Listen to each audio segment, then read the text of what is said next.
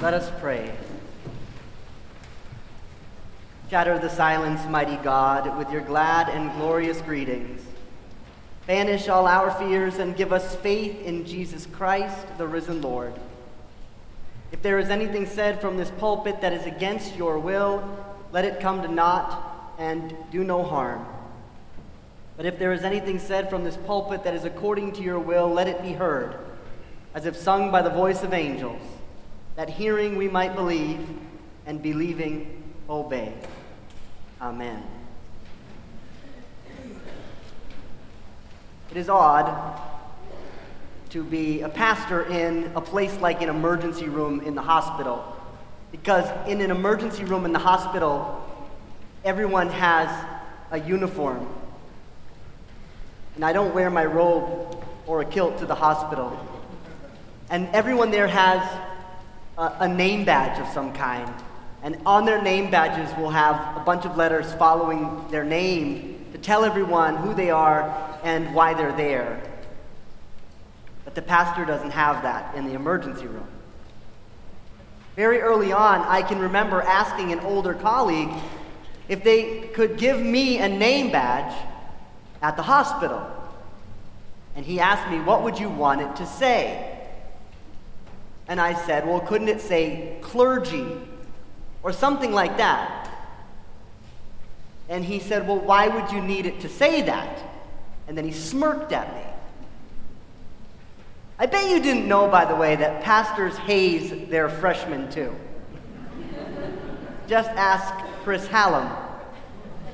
Chris is preaching on Thanksgiving Day, and she's preaching the Sunday after Christmas.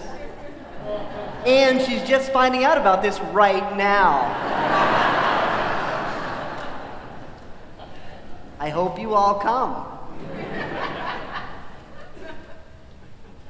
But I now see what my smart aleck, older, much older if he's watching, colleague was saying though. Why did I need a name badge?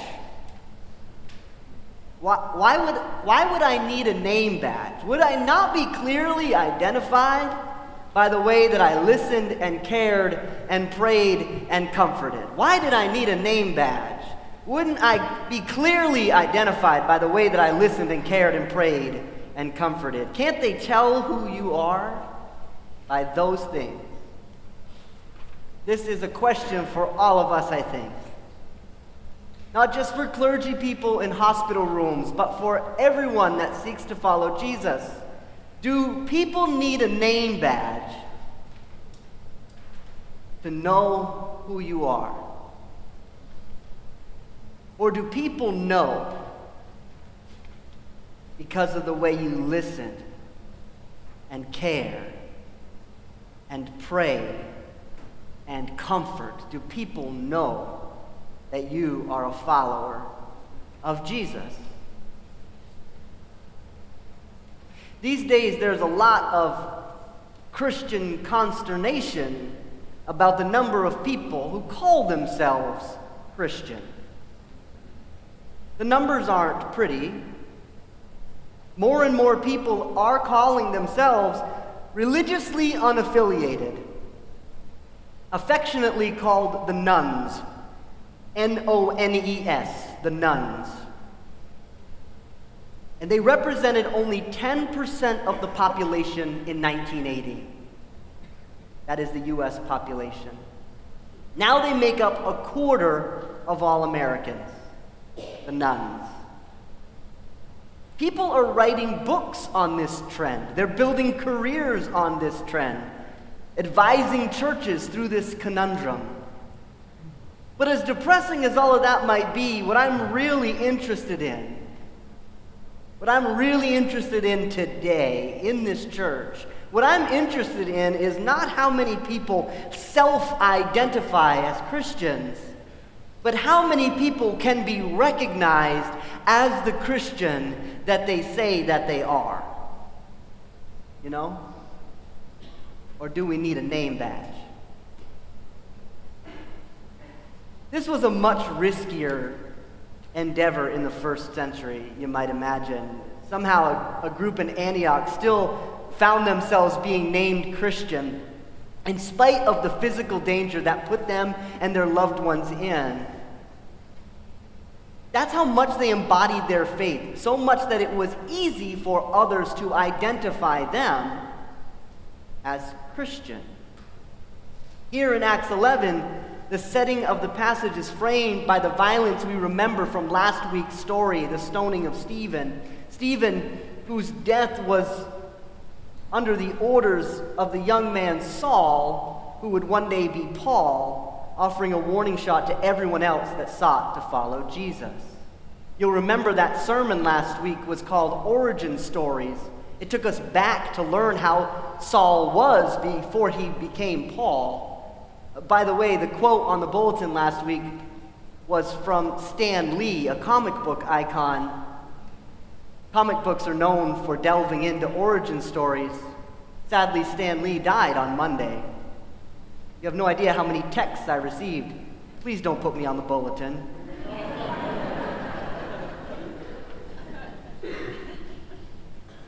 But that passage sent a message to everyone else that sought to follow Jesus. The stoning of Stephen sent a message, and that message was run. Run, run, run. And they did. They ran off, as we learn in today's passage. They ran to Phoenicia and Cyprus and Antioch. And Antioch was about 300 miles north by way of the Via Maris. And it was the third largest city in Rome, in the Roman Empire, after Rome and Alexandria.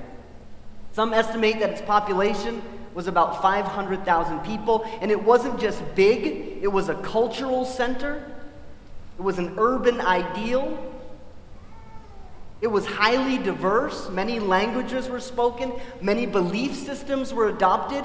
And somehow still in this melting pot, this is the place where the gospel started to really thrive.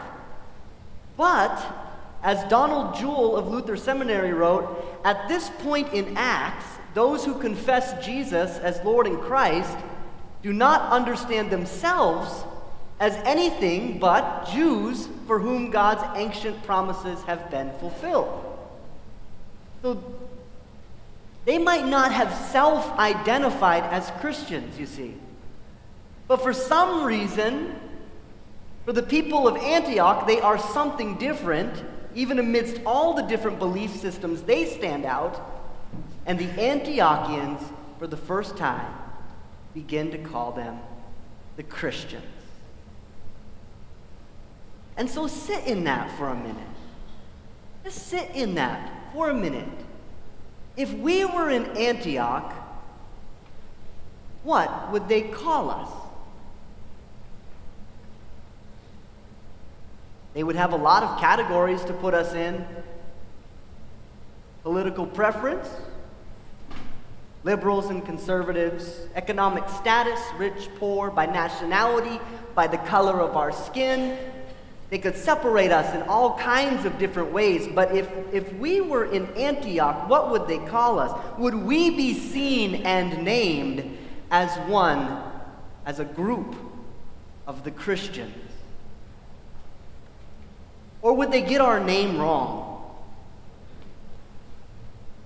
Why would they get our name wrong? What is it about what we do or don't do that would get us left out of being named as one of the Christians? Would we need a name badge? I'm always amazed at how people get our name wrong here at Kirk in the Hills. Have you ever noticed that? Kirk in the Hill. Kirk of the Hill. Kirk about, under, and on top of the hill. It's not that hard. It really isn't. And they always are getting it wrong. It was always meant to be easy, the name of this church. Our history tells us that one morning around 2 a.m., Dr. Bechtel, who was the first pastor of this church, received a phone call from Colonel George, our first benefactor. By the way, 2 a.m., not the greatest time to call your pastor.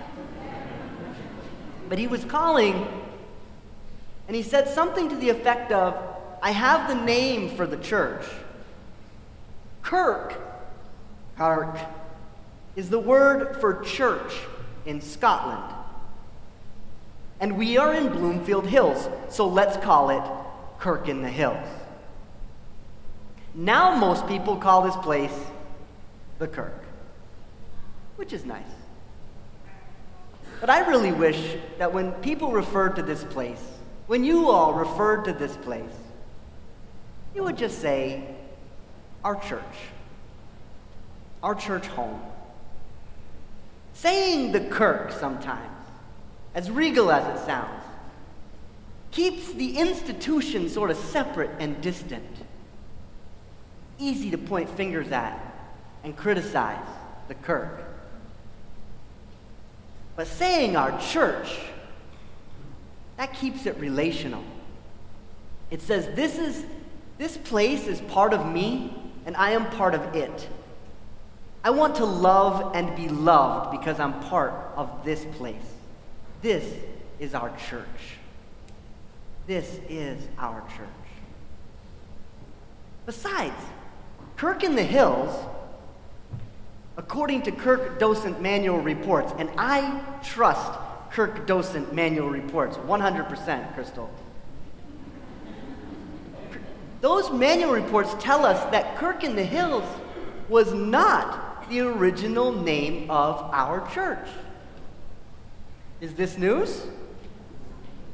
In a letter to Wirt Seat Rowland, noted Detroit architect, dated July 28, 1944, Colonel George observed, "It is my firm conviction that a church should never be an imitation of something. On the contrary, it should be an expression of truth.